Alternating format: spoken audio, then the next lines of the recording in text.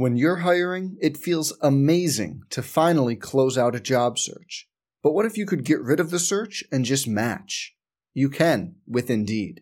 If you need to hire, you need Indeed. Indeed is your matching and hiring platform. With over 350 million global monthly visitors, according to Indeed data, and a matching engine that helps you find quality candidates fast. Ditch the busy work. Use Indeed for scheduling, screening, and messaging so you can connect with candidates faster. And Indeed doesn't just help you hire faster. 93% of employers agree Indeed delivers the highest quality matches compared to other job sites, according to a recent Indeed survey. Leveraging over 140 million qualifications and preferences every day, Indeed's matching engine is constantly learning from your preferences, so the more you use Indeed, the better it gets. Join more than 3.5 million businesses worldwide that use Indeed to hire great talent fast.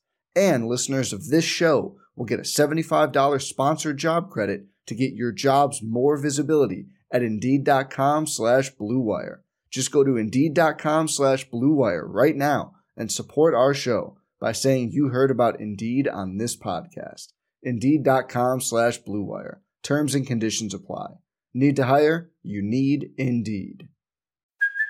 Hey, it's Kaylee Cuoco for Priceline. Ready to go to your happy place for a happy price? Well, why didn't you say so? Just download the Priceline app right now and save up to 60% on hotels. So whether it's Cousin Kevin's Kazoo Concert in Kansas City, go Kevin, or Becky's Bachelorette Bash in Bermuda, you never have to miss a trip ever again. So download the Priceline app today. Your savings are waiting. Go to your happy place for a happy price. Go to your happy price, Priceline.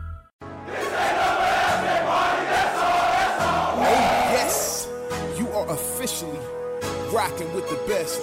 Appalachian State is the women's basketball invitational champion. The App State Mountaineers are going dancing. Celebrate it, App State Nation. It's happened. Welcome to another episode of the Ain't Nothing But an App State podcast. Here, co-host Brett Strelo, as always with I almost said Pierre Banks. That's all. Is that awkward? I'm not here with Pierre Banks. I'm here with Adam. As long as you don't call me A-Dub, I'm good with it. A-Dub. I think A-Dub has to be officially retired now that Pierre left us. Well, yeah, this is our first episode. By the way, can I just say this on the record? Pierre, if you're listening, and I know you are, I mean, he broke up with me over text. Ouch. You don't do that, man. You don't break up with somebody over a text message. You got ghosted almost. I mean, I know it's not feasible for the two of us to meet in person, but a phone call. Come on, man. You guys have been through a lot. We have. You know, we were off and on again, as you know, between radio and TV, and we were off and on again for over 5 years. That's a committed relationship. And he broke up with me over text. Well, if it makes you feel any better, he did drop off a box of things that belong to you in my office. I think there's some game programs. There might be some toothbrush. Yeah, just some stuff from some of the good times you guys had. Yeah. That picture of you guys, I think A.J. Howard was pictured with you guys in a press box. Maybe, and Doug Middleton was in there. Yeah. I don't know if I'm ready yet. I don't know. I'm going to need a little more time. Anyway, sorry. Continue. I derailed. Well, this is our first episode since Pierre. We're excited for Pierre. Great opportunity. We think there's nobody who bleeds black and gold more than Pierre, and not just a lot of you all between seeing him perform on Saturdays and then his role in media stuff. Like the other things he did around Boone were pretty amazing. Just with the way he helped student athletes, the community service stuff. Like the list of things that man did was pretty incredible. So. No pressure at him, big shoes to fill, but we always had a smile on his face, and I will forever remember Pierre. Not that he's gone for good, but he's just always such a positive person.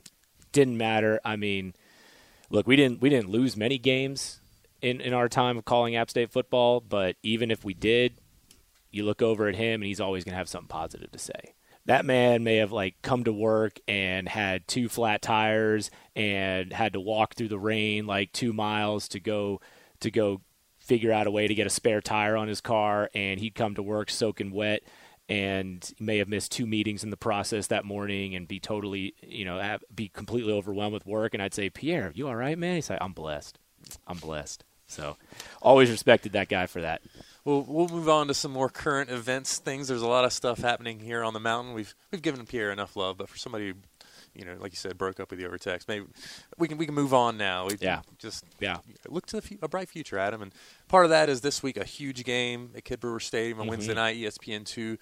The 14th ranked Coastal Carolina Crew comes into Boone. I don't know if we want to recap a little bit of Louisiana.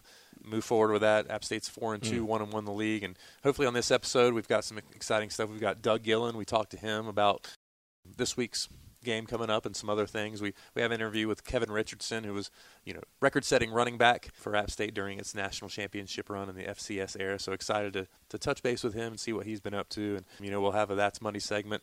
Bailey Welch. We always give him a shout-out for some on-field mic'd-up stuff that led us into that, and we'll finish up with a last one, best one. That's a tribute to Angel Elderkin, the way she does with her women's basketball crew. So maybe start off on the football front, Adam. We can look back as much as we choose to, but definitely look forward to Wednesday night's game. Yeah, I mean, Tuesday night, I'm going to be interested. So, later today I'm going to go and visit with Coach Clark, and we're going to record our Mountaineer Talk show, and we're going to do our pregame interview. And I'm just curious to find out, because it's just such a rare thing for App to have a game like that where you go on the road and you just flat out got beat. And they did not play well, and Louisiana played great. I got a text message from somebody affiliated with Louisiana after the game, and they said, I had no idea that the Buffalo Bills were going to show up wearing our uniforms. That's how well they came out and played. I mean, they brought their A game, credit to them. And so I'll be curious to see, what do you do with that? How much of it do you try to go and learn from? How much do you try to just say, we got to put that behind us and we got to move on? We know we're better than that. We know we're a great team. And let's just get refocused for Coastal Carolina. But, the thing that we kept harping on at the end of that game, both myself and Noah Hannon, was, and I know it might have been tough for people to hear in the moment, it was, look, as tough as this one is to swallow, this does not change anything in terms of whether you control what happens at the end of the season and reaching your goals, because that's a loss on the other side of the conference, in the West Division. This game we're getting ready for on Wednesday night against Coastal Carolina, this is the one that can impact whether or not you control it. And you've already got one loss in the league. Coastal's unbeaten coming into this one. If you can win this one at home, now you're back in the driver's seat in the East Division, and maybe you play yourself into an opportunity to go back down to Lafayette at the end to play in a Sun Belt Championship game. That's a long way away. But if we focus on the micro of it, this one against Coastal, look, there were a lot of tough feelings in that game in Conway a year ago. Coastal's coming in as the top-ranked team in the conference. These two teams were picked co-favorites in the East Division before the season. And, Coastal's been ranked consistently for over a year now in the top 25. And so this is a great opportunity for App State to be able to say, you know what, we are still the top team in the East Division. And they got a chance to prove it, and they got a chance to continue to control their destiny in terms of what happens in the Sun Belt, despite everything that happened last week. So I'm curious to see how they try to put that aside and what they've used in terms of how to fuel the team to get ready for this one, and whether they've used that at all from last week, because you don't need to. I mean, this game in itself provides all the motivation that you need. So I just can't wait to see what this stadium's going to look like when we get close to kickoff. It's such a big game, and a lot of people are excited for it. And if it's anything like the atmosphere we had for that Thursday night at Marshall, it's going to be a lot of fun. Yeah, and I think one of the cool things about being an App State football fan, follower, supporter is that the winning has come at such a high level that when there are challenges and adversity, that it is a tough thing to deal with because you're not used to dealing with it. Hits you right in the face because didn't expect that. Yeah. And I think it's reasonable that, if fans were, angry, we're all, I'm looking, it could have been done differently and all that stuff. But, I guess no one prepares harder and hurts worse than the people who invest so much of their time into it. And we respect the passion that has made App State such a cool national brand with so much success, with such a great atmosphere at the games that, it's cool. It's understandably upset, but all right, that's done now. Yeah. It's understandable. Now it's game week, and move on and get excited and help support these guys on Wednesday night. The team has a 24-hour rule, win or lose, 24-hour rule. You're allowed to celebrate or you're allowed to be upset for 24 hours, and then you move on. And that's what they do, win or lose. But to your point, the worst thing that could have happened from this game is for people just to be quiet. Because to me, that's apathy. And that's when you get to a place of apathy in a program, that's the red flag. Yeah, we're all upset. We're angry. The team's angry. Coaches are angry. We're upset. We wanted things to go differently last Tuesday. Everybody did. And the fact that people are being very vocal about it, that comes with the territory of having a passionate fan base. And we would much rather have that, as tough as it could be to hear criticism.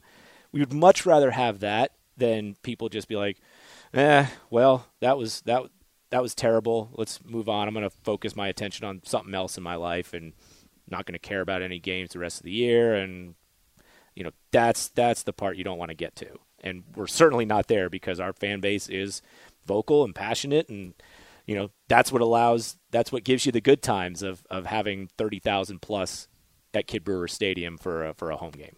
Yeah, if losing doesn't sting, then that probably things What haven't been going what are you so doing? well, right? Yeah, exactly. Well, we'll get into a little bit more breakdown maybe of the specific matchup with Coastal Carolina in a bit. We have an interview with Doug Gillen coming up. But first, let's go to our That's Money Due segment. That's money, dude. All right, for me this week, That's Money Dude. I'm going to go with App State Volleyball, a big weekend up here in the High Country. A win on Friday night against division-leading Louisiana, and then followed that up with a Sunday victory against ULM. So for That's Money, dude, Coach Jenipro, I think he gave some credit to his staff too for getting that crew on the right foot heading into the weekend. Let's give some props to the Mountaineers on the volleyball court. Can I ask you a question though? And certainly that getting that win over Louisiana, that team had been fighting so hard, and man, they've had some tough losses coming into that one. But to see it all come together and get a big win over a really good team, and then finish it off with a sweep over the weekend as well. Yeah, big credit to Jenipro and the volleyball squad. Can I ask a question, though? Maybe I'm just not as tuned into the podcast, no pun intended, as I need to be. That's Money Dude. Does that come from where I think it comes from? Is that is that from a video? Yeah, so character on the internet? Yeah, it's a TikTok chef, I believe. So Stale Cracker? Yes. Is his name? Okay, I wanted to make sure I was right on that. Yeah, I guess I should maybe Let's get it, dude. Yeah. So we mic'd up Okay. Bailey Welch during last baseball season. Okay. Bailey was a great one to do. And so as we come together and get the clips, they turn to, he's running off the field, and then Bailey's his Randleman accent says, "That's money, dude. Put that on a cracker, dude." Down a cracker, dude. So maybe for those of you who are not familiar, you obviously heard the audio. That is now baseball alum Bailey Welch. Okay, so. yeah. Cooking up some jambalaya. Or no, his go-to is a pastalaya. Pastalaya, dude. That's money right there. I'm not very good in the kitchen, but I've heard enough people say they get some of their pointers from TikTok chefs and cooks and some of those personalities that can't be all bad, right? Well, make sure when you come in to listen to this podcast that you're motivated and you're hydrated. I'm glad you didn't break any of that out in Baton Rouge or Lafayette or any of that. All right. Well, I'm glad that we were on the same wavelength as that one. But yeah, big. That's money. Definitely, Coach Jenipro and the volleyball squad. Great weekend for them. All right, well, we were able to sit down with Doug Gillen, App State Director of Athletics, for a few minutes and talk to him about everything App State, but more particularly just the atmosphere that awaits this weekend, and just some of the game day things that I know App State is trying to put on for the fans, and just some of the messages that also Doug has for fans with just that big national stage. So let's go right to our interview with Doug Gillen. All right, we're going to take a moment here to sit down with Athletics Director Doug Gillen. Brett, we've got a real cool opportunity on Wednesday. We talked so much. We tried to hit on this as much as we can during the broadcast on Tuesday, that despite what happened down in Lafayette, everything is still in front of this team, right?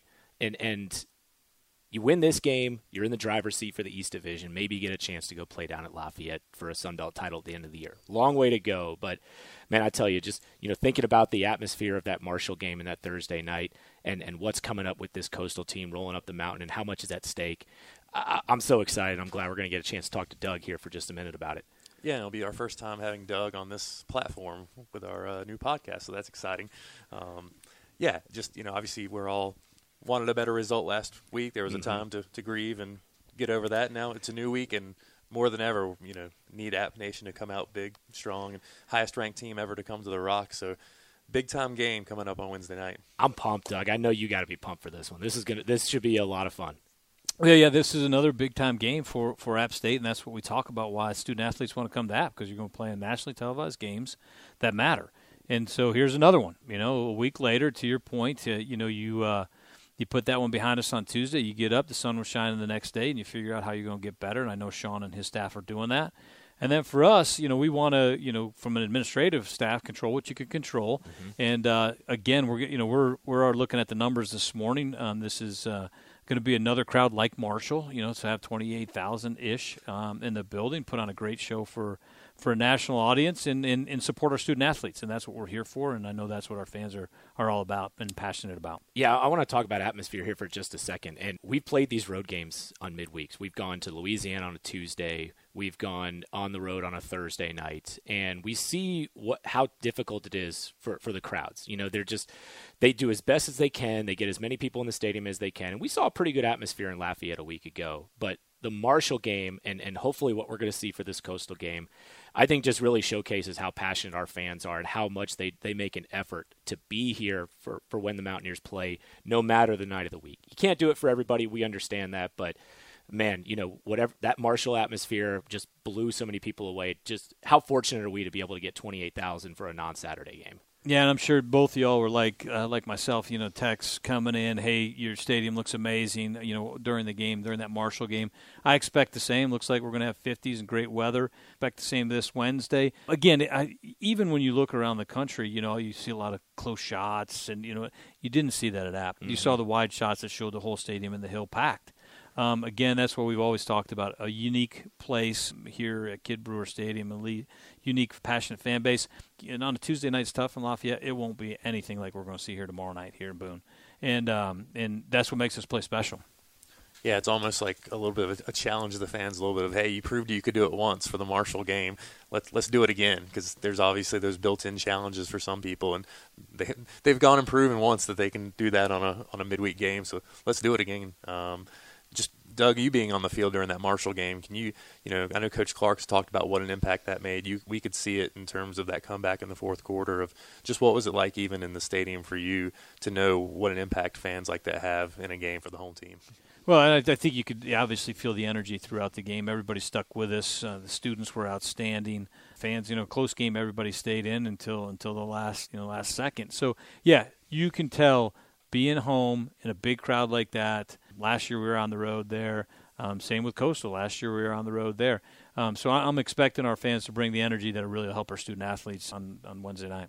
And we also got to see the video of you, and I think Chase was down there with you, your son Chase, celebrating like crazy when Corey caught that touchdown at the end of the game. Yeah, I love it. I'm not really sure. Actually, Leslie, my wife, showed me that first. She's like, yeah, one of my friends sent me this video. And Chase was actually a little more subdued than I was. I was a little excited. Oh, you were pumped. I was excited about that. You know how hard our student athletes work in the off-season, preseason, day in and day out. And I don't know that all of our fans appreciate all the hard work that goes into that. Nobody after Tuesday night's hurting more than our coaching staff and our players, all the work they put in. You just really want to be there, support them. And when they have success, it just makes you feel really, really great about all the effort they put in. Yeah, I feel like there was a bowl game a couple years ago. You find your way into the corner sometimes and getting some of those shots, but people see the passion and excitement that you have invested in some of those plays. Maybe it was a Thomas Hennigan touchdown catch. It might have been. There's been a bunch of those, but it just makes you feel good. You know how hard they work. Yeah. Yeah. So what are you and your staff focused on in terms of game day atmosphere for this one? Because nationally televised, ranked team, huge game in the Sun Belt East. Our fans are going to be really excited about this one, expecting a ton of energy. But in terms of what to do with that energy in the stadium and making sure that things go smoothly as much as you can physically control, what are you and your team kind of focused on right now? Well, I think, there's two things. A, you want to put on a good show. And that for us, that is, how do you get your tickets? So, do you have all your tickets and parking? Do you get into the lots on time? it's a customer service. We're in the customer service world. So we want to make sure pregame everybody gets where they need to get, including Coastal Carolina. So we want to make sure that we invite their fans in. We welcome, and that's what makes college football, because the passion of both fan bases, quite frankly. And we want them to come and enjoy their game here. So I know personally, when I was out walking around the lots before the Marshall game, I was welcoming everybody in green that I could. And I will do the same here when Coastal Carolina comes in personally to welcome all of them to Boone. We're going to help them set up their pregame tailgate through the Alumni Association. That's what people do for us on the road. That's what we expect to welcome our opposing fans here on the road when they come visit Boone. This is such a special place. Somebody said it to me the best the other day is, we want everybody. We know how special Boone is. We want everybody to experience how special Boone is, whether they happen to be supporting the opposing team or not. I just think that's what makes college football great. So we're going to do all of that pregame. Then we're working on all of our video board scripts. How do we what's the open sound like? What's the open look like? Is there any special music that we could put together? And, the one thing I've learned is no matter what music you play, it doesn't please everybody. You never got 100%. So we're working with our staff on that. And last game we had a consultant come in from the NFL to kind of look at our video board operations and kind of tell us, hey, you could do something a little bit different here, a little bit different there. We'll put some of those things into play this Wednesday night. And then I'll tell you what's really important for me is crowd control. We all looked at what happened this past weekend, at different games, what would have happened kind of across the country at different games. We want to make sure, something as simple as you don't throw anything on the field. It seems like you shouldn't have to tell people that. But we got to make sure we tell people that, and if they do it, they got to be out of the game and maybe out of supporting App State athletics. There's got to be some accountability. So we'll be making sure that we check everything that's coming in, no objects that can be thrown. And honestly, Adam, I really think between you and Brett, I'm hopeful that our fan base won't do that, right? They can look at what happened at schools across the country and say, is that really how you want to represent Appalachian State? And I remain hopeful that we won't have to deal with that. But you got to prepare for it. And, our students have been great, unbelievable, almost 10,000 students a game. We'll get some messaging out to them. It's we need you loud and proud, black and gold, but represent us the right way. And we talk to our student athletes about that. You're always representing something bigger than yourselves. So on national television on Wednesday night, all of the fans, and we think there's going to be about 30,000 of us together, representing Appalachian State. We just want to do it the right way, because that's what Mountaineers do. And so that's the thing that we're working on. We don't anticipate a problem, but you always got to plan for that. And certainly we saw some of the things this past weekend, as we talked about before we got on the air, that really can go from having a passionate fan base and something that everybody's really, really proud of to something that you can be embarrassed of too if you don't do it the right way. Yeah, and we've seen it doesn't take many people. A large group can behave the right way, but a few bad apples can spoil it. And now everyone's got phones, and you are on that national television platform for that. I guess you touched on it all, but that finding that balance between being a passionate, loud fan base that makes it a challenging environment for the road team, but still not stepping over that line of just trying to create that balance where it's hard to come in here and play, but it still maintains that classy atmosphere and does it the right way. Yeah, I think you're right on. And one of the things that anybody can say is, well, we've been to a lot of stadiums collectively across the country and in the Sun Belt, and not all the time are our student athletes and our guests treated that way. And I think maybe it goes back to what our grandparents told us, parents told us, always treat somebody the way you want to be treated. Mm-hmm. And so we don't want to. I know that I've told Leslie, my wife, I'm like, I wouldn't advocate you going to this particular stadium for us when we're on the road. I would never want somebody to say that about Boone and about App State and about our university and our alums and everybody that's come through here that represents this great university. So we got a chance to represent this great university the right way on the field, in the stands, on Wednesday night, and I'm really looking forward to it. I think it's going to be a great night. I think our fans are going to come out and do great things, and we just want to make sure that they all do it the right way. Yeah, I mean, the reality is leading up to the game and right around kickoff, this atmosphere is going to be incredible, and that's what people are going to be talking about around campus, on our broadcast, on ESPN. And if App was to come out and win this game, that would be an amazing thing, and we'd be talking about a huge win, getting back on track. But if things start getting captured on camera that don't represent this place the way that we all hope that it will be, that's all people are going to be talking about. That's all the narrative's going to be, and we don't want to do anything to take away from what could be a potentially a great accomplishment by this team and a great showcase for this university on a Wednesday night. And that's all we're really saying here.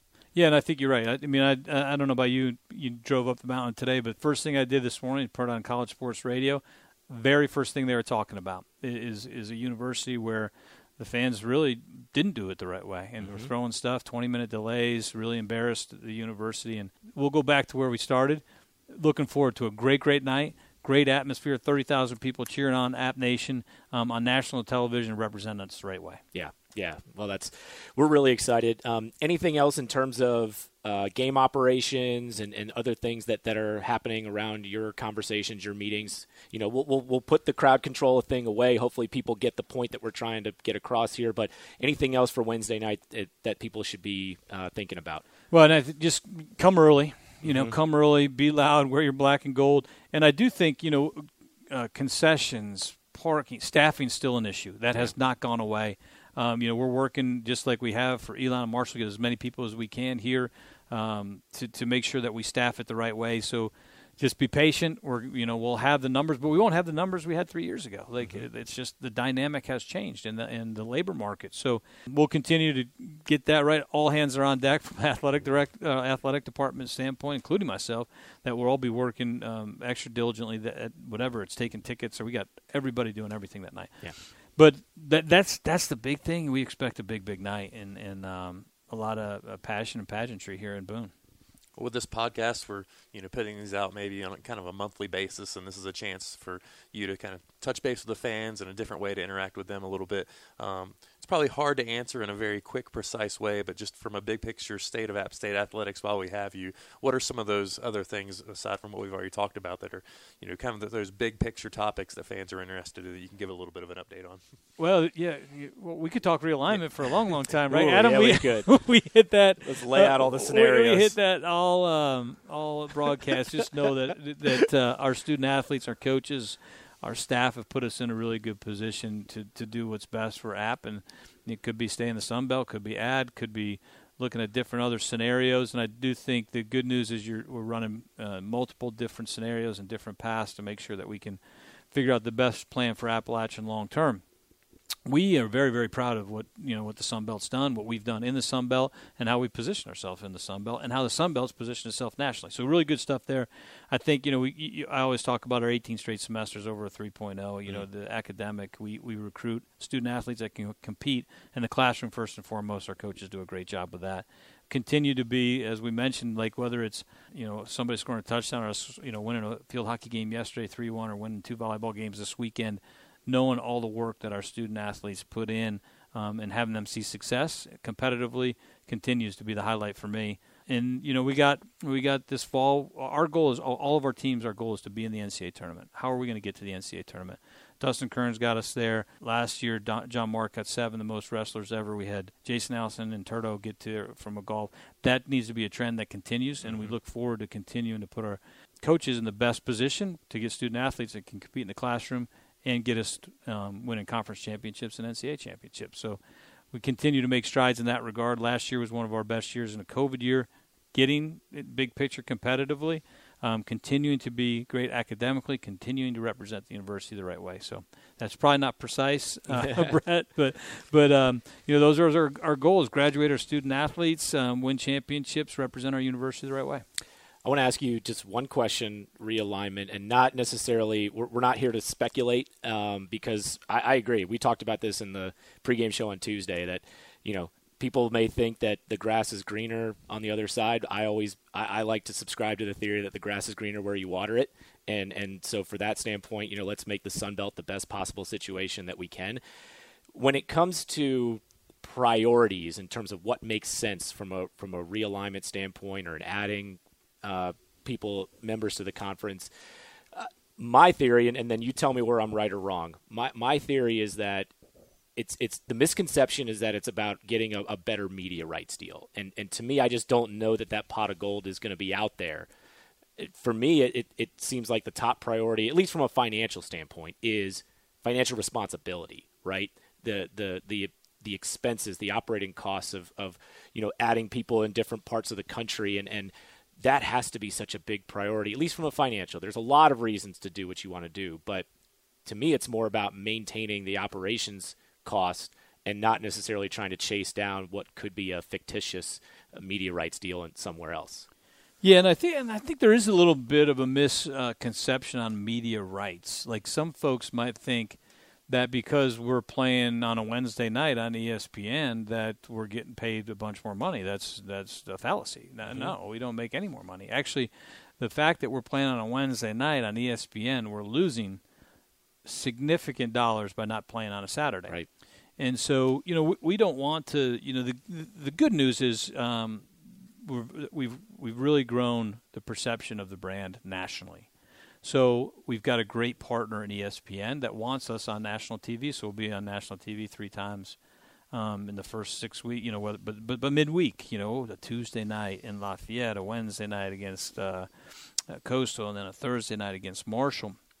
And so some of those, the media rights isn't because you're on midweek you're getting paid more money. That's not the case for us.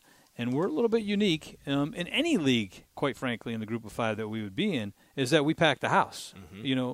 Unique in any league that we would be in is that we have the passion and pageantry we talked about with our fan base. So when you play a midweek, that's not necessarily, you're trading a little bit of the national exposure for real dollars that are lost at the gate. Mm-hmm. So when you talk about realignment in that context, you always want to consider, now, so just think about this. This is maybe it goes back to the big picture, what Brett was talking about.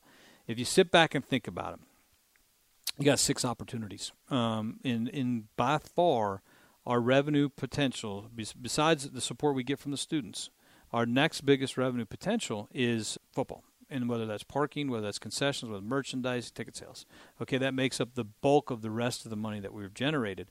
You know that if it's family weekend, no problem, sold out. Homecoming, no problem, sold out. First game of the year, typically whoever we're playing, sold out. This year, Jerry Moore, obviously sold out. Okay, so then you got 3 more that you're working with. So if those 3 were regionally, somebody regional, where their fan base was going to come, we've seen it with Charlotte. Charlotte comes, we sell out, we go there, we sell out. Marshall comes, we sell out, we go there, we sell out. So there's other opportunities like that. And we've tried to do that in the non-conference, create those opportunities and then not put them on one of those other 3 guaranteed sellouts. So maybe that's 4, 5, and 6. Those are the things that, when you look at it. And by the way, when I'm talking about regionally, it goes exactly to what you're talking about is their bus trips. Yep. Every time you get on a plane and fly to Lafayette, that's expensive. Get back 6 o'clock in the morning. When you think about it, like those midweek games for our student athletes too, like they're leaving on a Monday, they're playing on a Tuesday, get back at 6 or 7 o'clock in the morning on a Wednesday. That's tough for academics as well. So trying to find that blend, Adam, like you talk about, ESPN's awesome. Got to stay there. All right, Sun Belt, we got to continue to be in a conference that's growing. Take out the names, it's growing, and we're number 2 conference. And then how do you continue to have some of these regional either rivalries or rivalries, get them back going, and I think that's one of the things that everybody's trying to look at. If you're in the state of Texas, you're saying, okay, how do I get more gate, from schools that are in closer proximity? Same in the state of Louisiana or whoever it might be.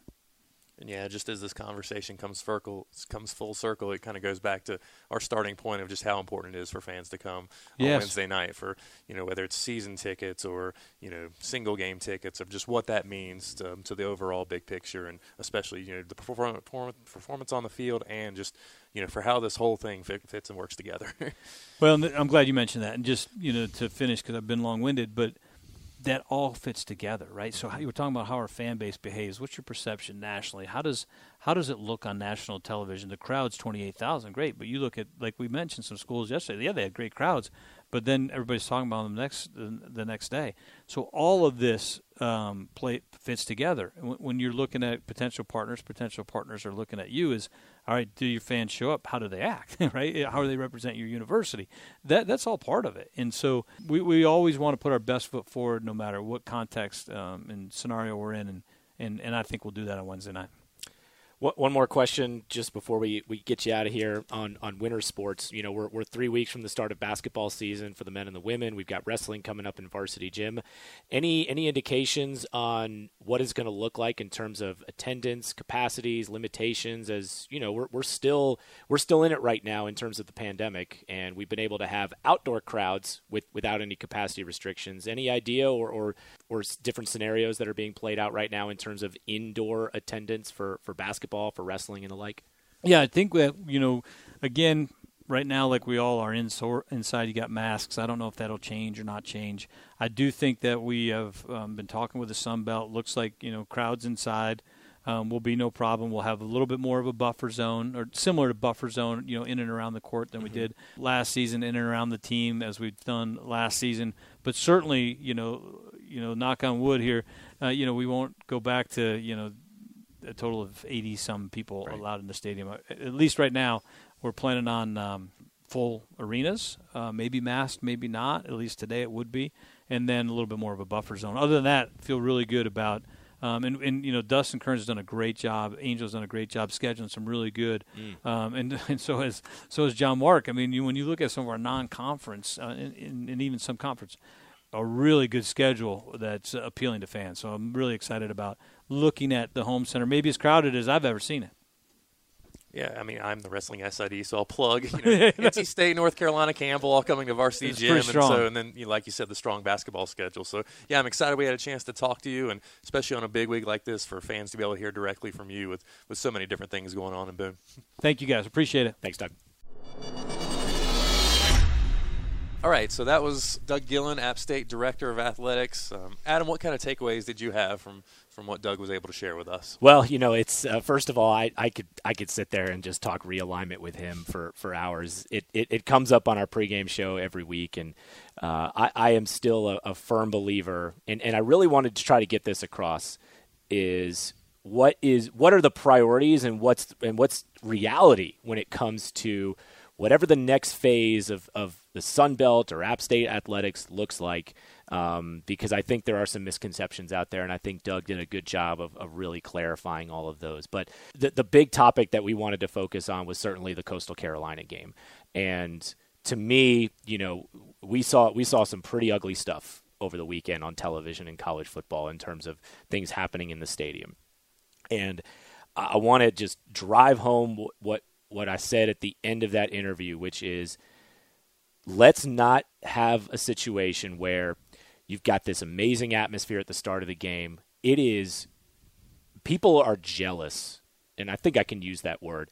People are jealous about the atmosphere that this place can get for a non-Saturday game. We had 28,000 for the Marshall game. Incredible atmosphere. Best I've ever seen for a non-Saturday game. We're expecting another huge crowd for a Wednesday night game, and it is tough to get an atmosphere. We've been on the road in these places, not just in the Sun Belt, but in other conferences too, and it's tough to get a great atmosphere for a non-Saturday game. We have it. That's going to be good vibes. If App can win this game, that's a huge win, gets them back on track, gets them in the driver's seat for the East Division. That's going to be a huge talking point of positivity. If something happens at the end of the game, and there's going to be cameras and phones everywhere, so it's going to get noticed. And if it goes viral again, and something happens at the end of this game, that's all people are going to talk about. Thursday morning, if you're driving and you're listening to Sirius XM or talk radio somewhere, and you hear about App beating Coastal Carolina, we don't want people talking about things that happened because of a few people doing something that doesn't represent the whole of our crowd. We have a great fan base. We have a tremendous fan base. We all know that.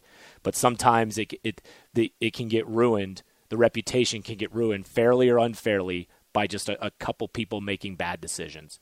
And we don't want that to be the narrative. If App happens to win this game, we want people talking about what a great performance by the team, what an awesome bounce back, huge win, great atmosphere, all positive things. But if something happens with people making bad decisions in the stadium, that's not what they're going to be talking about the next morning. And to me, like that's the thing that I take away from Doug's interview, and I really want to try to do what I can to drive that home to as many people as are listening to this pod. What about you? Yeah, I mean, the same thing of just, come, be loud, make it hard for Coastal to play here, but don't overstep those boundaries and those lines that go from, hey, this is a tough place to play to, hey, this is, this is not right.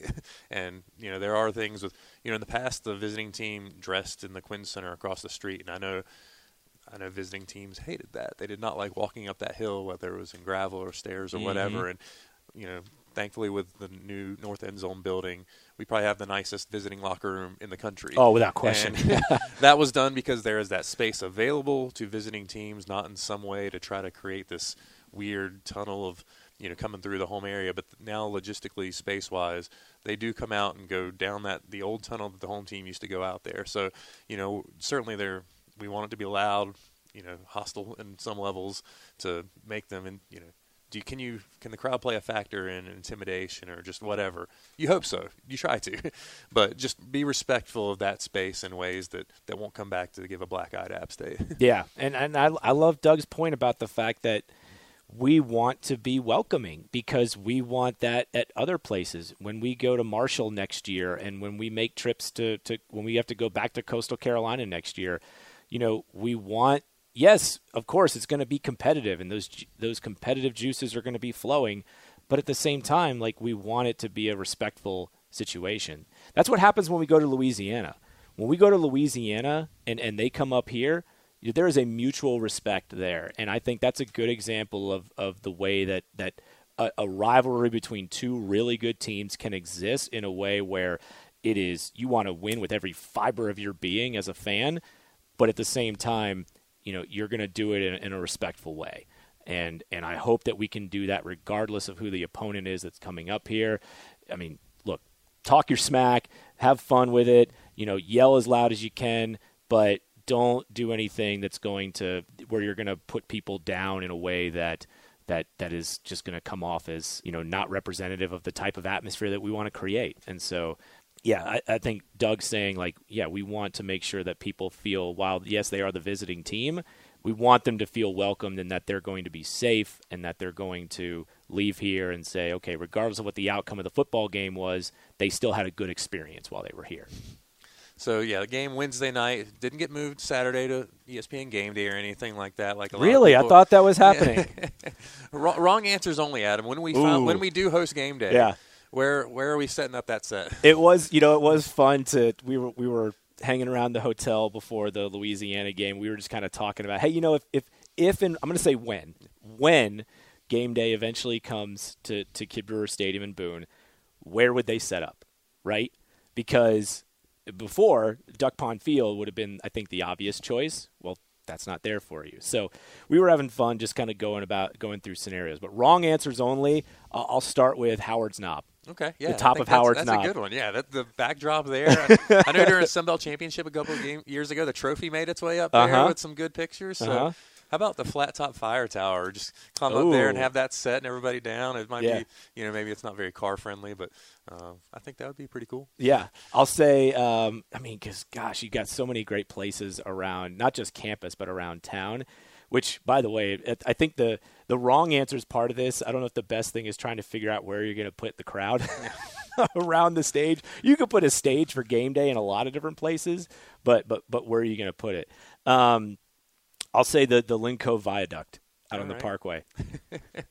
Just looking out to everything around you. The fact we were able to get a uniform reveal video, I think Noah, your trusty partner, was able to do it at the Mile High Swinging Bridge. Yep.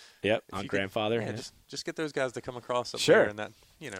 What about other campus spots? Sanford Mall. Yeah, that would be that could be interesting. that one makes too much sense. Yeah, so that's not a wrong answer then. So. But, yeah, I look forward to the day that will happen. We're guaranteed at some point it will happen. It's just not happening this week. But I'm not sure how that got started. But that was not a thing that I had heard of around here in terms of – I mean, look, I think this would have been the time to do it if it was on a Saturday. But no, that wasn't something that was ever really on the table. But it is going to happen at some point. It is going to happen. This place is just too spectacular. The experience here is just too great for it not to happen at some point. Well, I appreciate Mark Packer, who has North Carolina ties.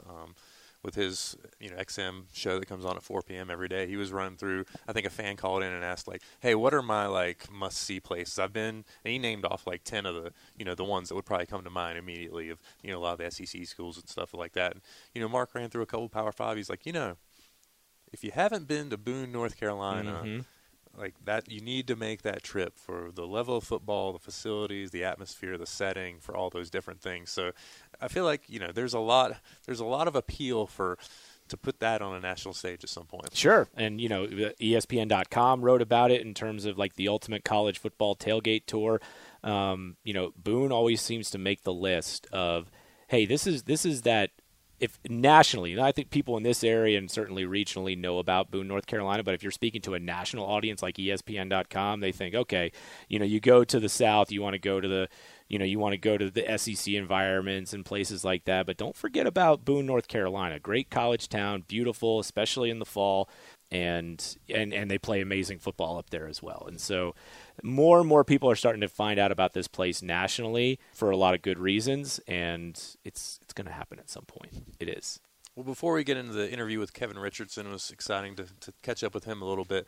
Let's actually break down a little bit, or pretty quickly, the Coastal Carolina matchup. What stands out to you just on the field for what'll be important for App State to be successful? I mean, Coastal's offense is what stands out initially. They are putting up amazing numbers. Grayson McCall he has not had a sophomore slump this year. He's playing at it seems like an even higher level than he did last year.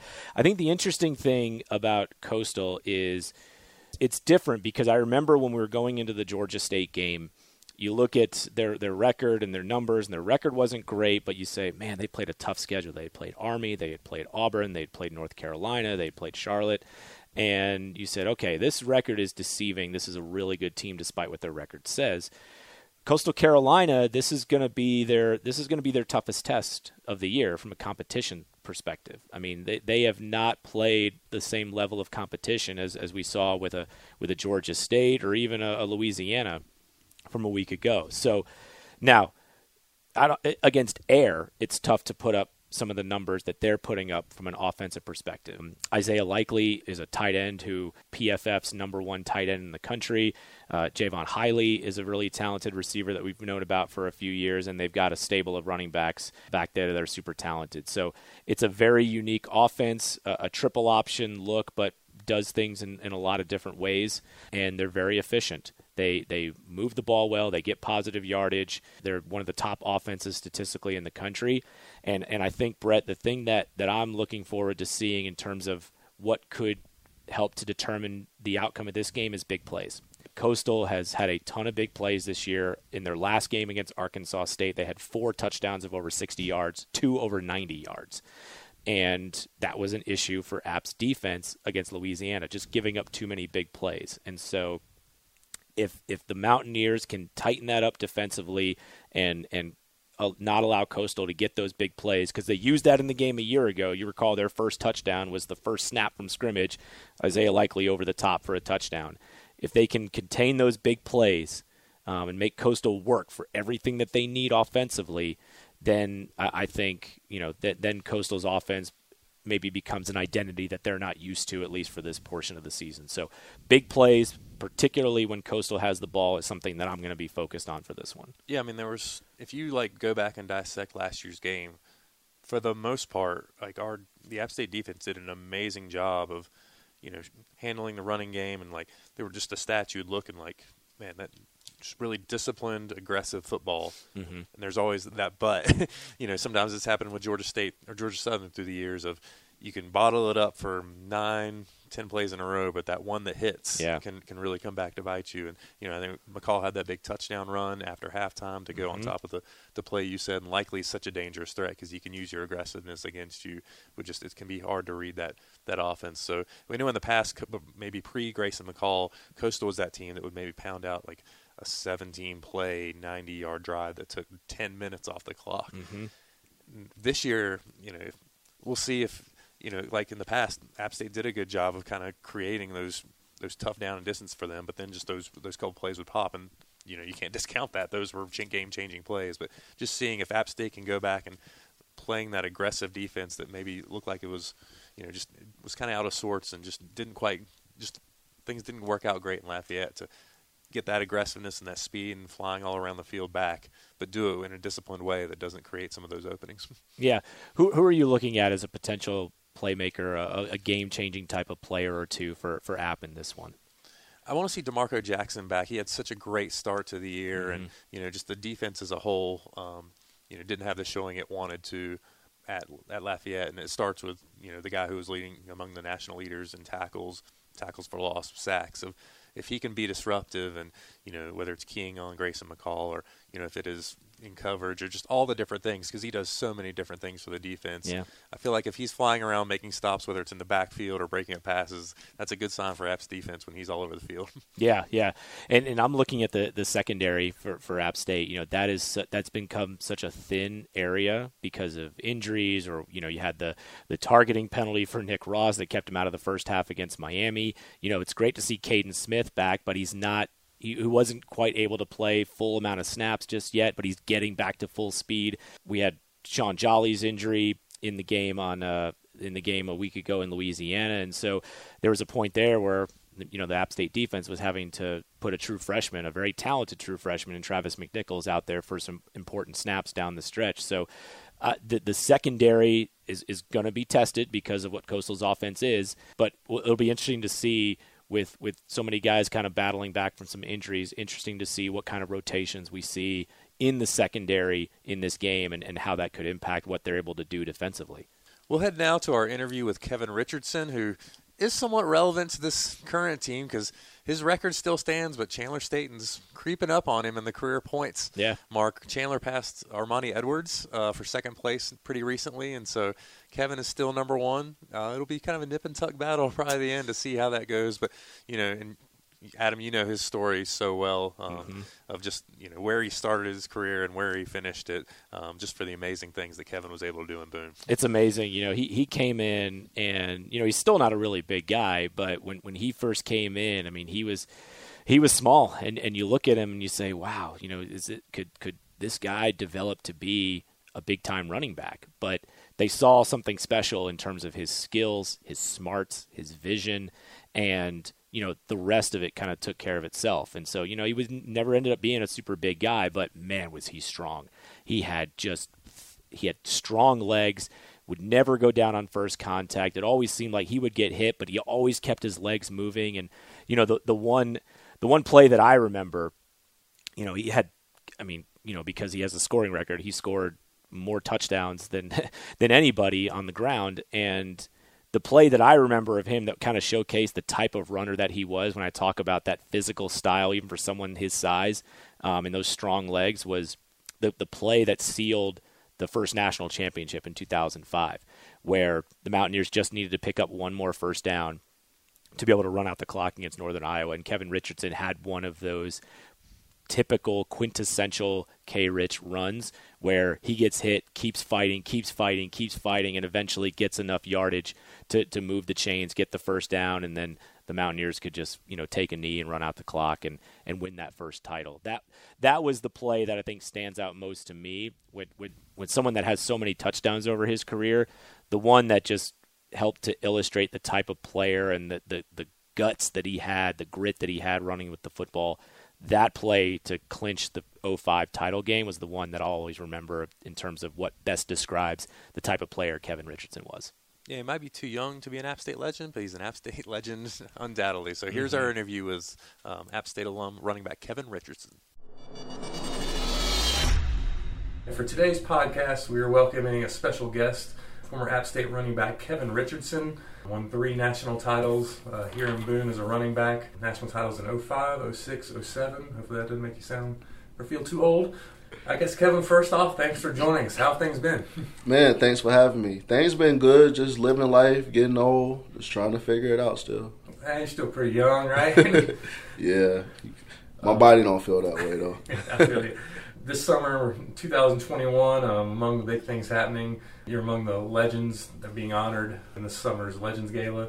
So it's cool to have you back on campus. I don't know, I think you were telling me of how often you're able to get back on campus, but it seems like you've been able to be here around a little bit. Things have changed a little bit since your playing days. Yeah, I'm happy to be here. I often don't get to come back because at the time I was in NASCAR, we would normally race when the guys were playing, so I wouldn't be able to make it up. But I plan on coming back this year and check out a few games. What's it like seeing the new building is now the old building that was, kind of the victory over Michigan helped propel a lot of the fundraising and support for this new building, and then the North End Zone project, which is brand new. To see that, what's it like to come back here and see what Kidd Brewer Stadium looks like now? It's amazing, man. It's like night and day.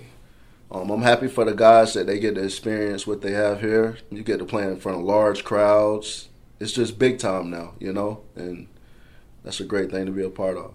Do you have a sense of pride, or that you feel like you were at least part of contributing to some of that with the successes you guys had, whether it's the Michigan game or the 3 straight titles that kind of helped build the foundation for what this has become? Yeah, we take pride in it. The whole team at that time, we took pride in everything we did. That's how we were able to get to the levels. Hopefully the guys continue the tradition and keep building so this place will get bigger and bigger. Well, I think a lot of people know, your story, but maybe don't know as much about just kind of how you got to App. Can you refresh us? I know you went to East Bladen High School. I worked in Fayetteville for a long time, so I know that area pretty well. The state's so wide, it's not that close. It's still a little ways away, a little different, a little hotter than the mountains. But can you take us through, I know you had an outstanding career as a running back in high school, how you ended up here on the mountain? Man, I really don't know how I ended up here. My Coach Fisher at the time, he was a guy, he knew Coach Spear. Coach Spear was the running back coach here at App State, so they brought me up on a little visit. Coach Spear told me to come to the school as a preferred walk-on, so I did. I got to come up early with the guys and got to compete, with the starting lineups, and I got to show the guys who I was and where I'm from. I guess go through that first fall camp because you played a significant role as a true freshman. Did I read that you maybe started off in number 42 or something like that? Yeah. What was that like, just kind of the expectations you had, maybe that motivation and determination to either prove other people wrong or just kind of to make the best out of your situation? Yeah, starting off with 42 sucked. No one really wanted that number. Well, I didn't at the time. As I came in, I had 42, and I'm like, no one's going to, respect the guy with 42 on. So once my time came and I got the coaches started giving me more reps, I got to show and prove what I could do, and I got to become a part of the lineup and got to play in the games, got to play with Richie, got to learn a lot from those guys. So how'd you end up in 28 then? Do you remember that story? As soon as the coach gave me the opportunity to switch the number, I switched it. I wanted 20, but Clint Manuel had it at the time. That was my number I had in high school. So I said, why not try 28? I thought it was a pretty number. I used to like Marshall Faulk and Warrick Dunn, so I just tried to put on that number and be a superhero like those guys were. Yeah, true freshman year, Kevin, I think rushed for almost 400 yards, played a big role, and then things really jumped off that sophomore year. Did you see a jump in maybe your preparedness, or what enabled you to kind of take that leap as a sophomore? Well, my freshman year, Alan Atwater was the running back at the time, so he was the starter, and no one really knew me, and I was still trying to prove myself, so I didn't get to play as much.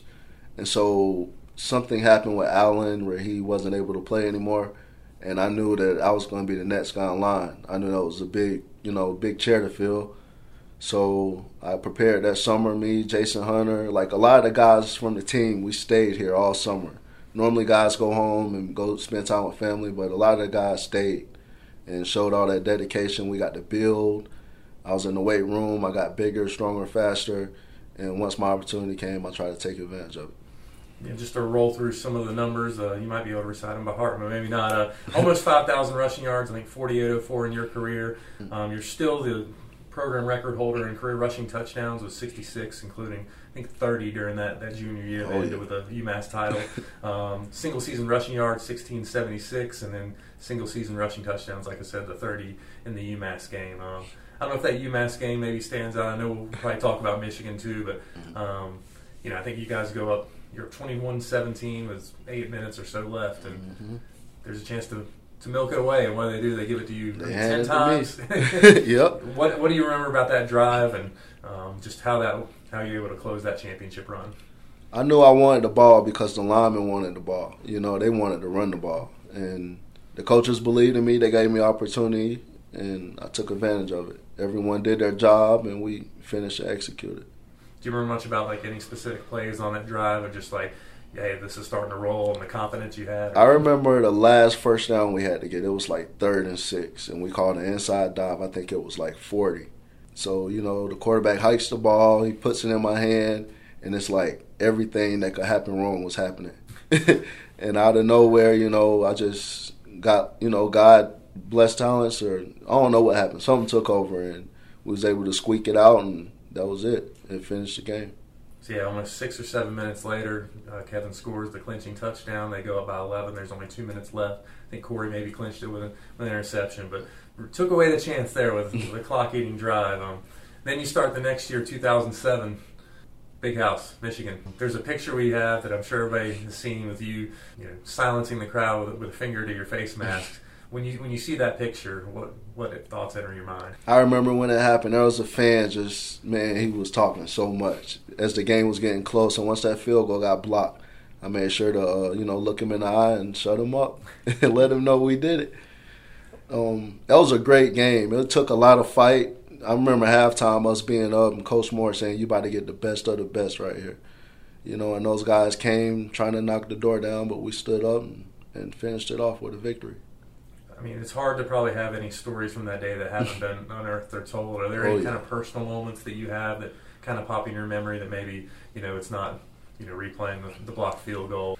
A personal one for me, I had got my ribs cracked that game. And I remember the guys asking me, can I go? And I remember, I think it was Coach Caldwell at the time. He was like, you'll never get to play Michigan again, And it was my senior year, so I sucked it up and stayed in the game. I just remember that.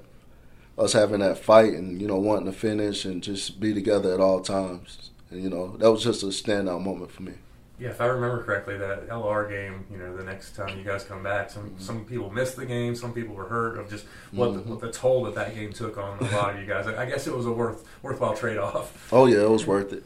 It was worth it. It didn't count, but it felt good to win it. It didn't count as far as the championship, When you look at this picture, I don't know do you have copies of it?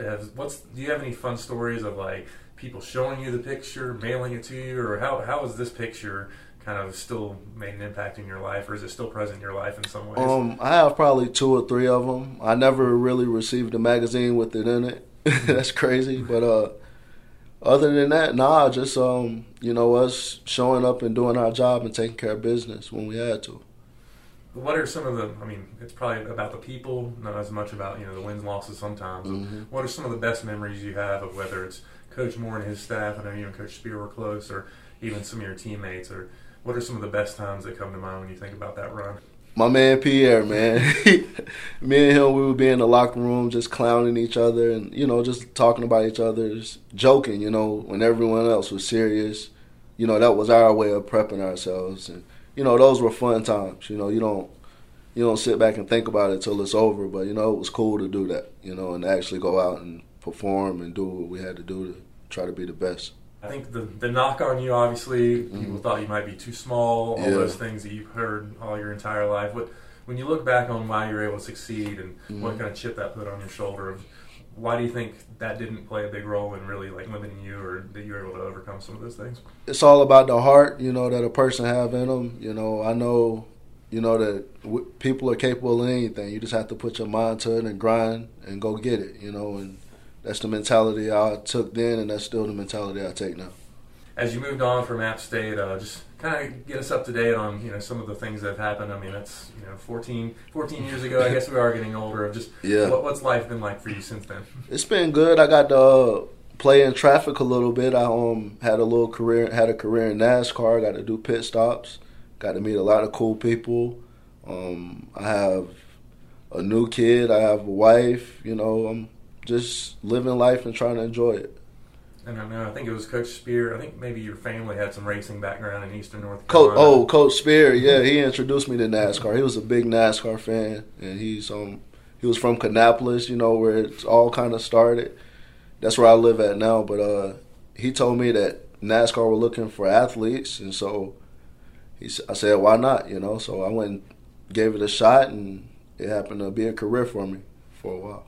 When you were doing that, I feel like I've read some stories of people just talked about the work ethic that you brought to that, just like you brought to football. Is that kind of the mentality, whether it's playing football, whatever career path you're on? Yeah. That I think I read that there were surveillance cameras. They could see that you stayed after and were out in the parking lot working. It's just Yeah. Is that where did that work ethic come from for you? I really don't know, man. I just try to be the best I can at everything, you know. Every day I wake up, I want to learn something. I want to grow. So, you know, I feel trying to learn whatever you're a part of and learning all parts of it is growth. You start to get better with it, and eventually, you know, you want to become like a machine. You talked about now you're a husband. Oh, man. Your wife's with us, and being a father. What's that like now as you kind of move into, you know? It's awesome, man. Especially watching them grow. You know, you think a few months ago they were crawling, now they're walking and bothering you and tearing stuff up. But it's just cool to sit back and watch them grow and try to lead them the right way. When you think, if you're able to look back on your time at App, what are some lessons that you feel like you learned here that you've kind of taken with you into, you know, whether it's work or just, you know, being a father, being a husband, some lessons you learned in college and from some of the people you learned those from? Coach Moore, man, he was a big family man. He believed in doing the right thing, and, you know, a lot of my teammates were the same way. They believed in doing the right thing, and so I try to live life that way, do the right thing. When you look back, is there, whether, you know, we've talked about the UMass game, the Michigan game, is there a memory that just jumps to mind, or a play that maybe we haven't even talked about yet that you think about? I was showing the kids a little highlight reels the other day. All of them are pretty cool, you know, just all the memories. There's not one in particular, I would say, other than winning the championships. You know, those were great. But other than that, it's, you know. What stood out about those teams that allowed you guys to excel on such a high level with, you know, talented individuals that were able to bring all that together and succeed? Just the work ethic and, you know, one band, one sound. You know, that's kind of what we were. We was like a well-oiled machine. Once we all were rolling, it was hard to stop us. And now when we're at Kidd Brewer, Owens Fieldhouse is gone. What's it like to now see what that end of the stadium looks like? Man, like an NFL stadium. This is awesome. I can't wait to come see the guys play.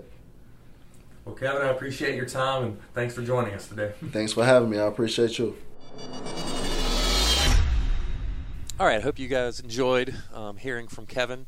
You know, amazing numbers, and, you know, Adam, before the interview you talked about that, you know, the run he had to seal the Northern Iowa game. I had to ask him about that UMass, the end of that game, where just that drive to, hey, App State's got the ball, like, move the change, really wrap this up, and just he played such a big role in closing down what was a really close game there to kind of remove any doubt and allow App State to celebrate again. 4 touchdowns in that game from him. One of the best games in a career where he had so many great games.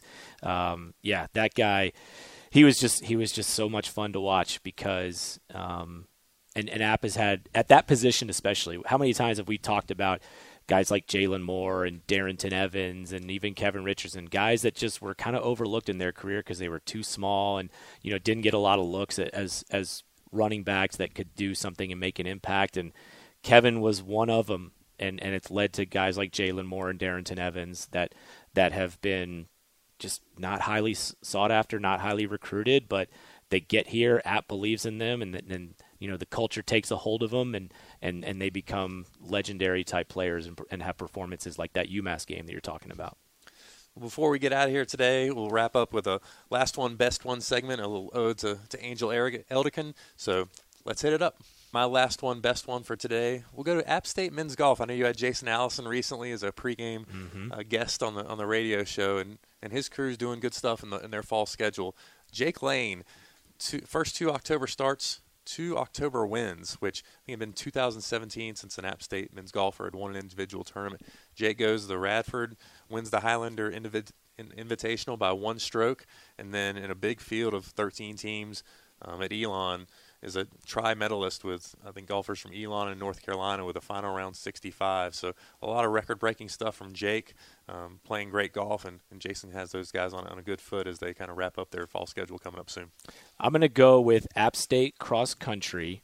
You know, they're getting close to Sunbelt Championships down in Mobile, and we got a chance to visit with Mike Curcio on our pregame show. We always like interviewing coaches around campus on our pregame show and getting the state of the program. You know, the men finished 3rd in that one, and the women actually placed 1st in their in the High Point Vert Cross this past weekend. And so they continue to rise in the regional rankings. Coach Curcio and that club, they're always competitive, always going after conference championships from back in the Southern Conference and now in the Sun Belt Conference. And so, I'm really looking forward to seeing what they do here in just a little bit for the Sun Belt title. And getting a chance maybe to get both, maybe the men and the women. But, to see the women's cross-country team especially capture the title in that meet in High Point just recently, that gets my last one, best one. So, yeah, certainly a big football game coming up, but a lot of exciting, interesting things happening, with all of App State athletics. And then, as Doug Gillen mentioned, the winter schedule's just around the corner with basketball, wrestling, and some of that stuff. So, we appreciate all of you listening to another episode of Ain't Nothing But an App State podcast with Manu. I'm not going to say better, different, just a new co-host. Different. Okay, different. Better. We'll let the audience judge whether it's a better podcast experience or not. I'm not going to bring the same musical flair as Pierre does, especially with you. I mean, but I'll try to just, bring in the sarcastic remarks and jokes every once in a while. That works for me. So, everybody, thanks for listening, and we'll be back with you before too long. Yes, you are officially rocking with the best. BA, I see you, big fella. Y'all know my pedigree. Prodigal son.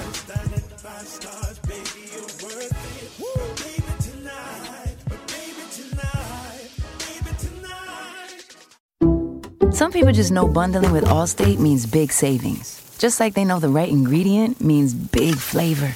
They know honey on pizza is where it's at. And olive oil on ice cream is the cherry on top. And they know when you bundle home and auto with Allstate, you can save up to 25%. Bundled savings vary by state and are not available in every state. Saving up to 25% is the countrywide average of the maximum available savings off the home policy. Allstate Vehicle and Property Insurance Company and Affiliates, Northbrook, Illinois.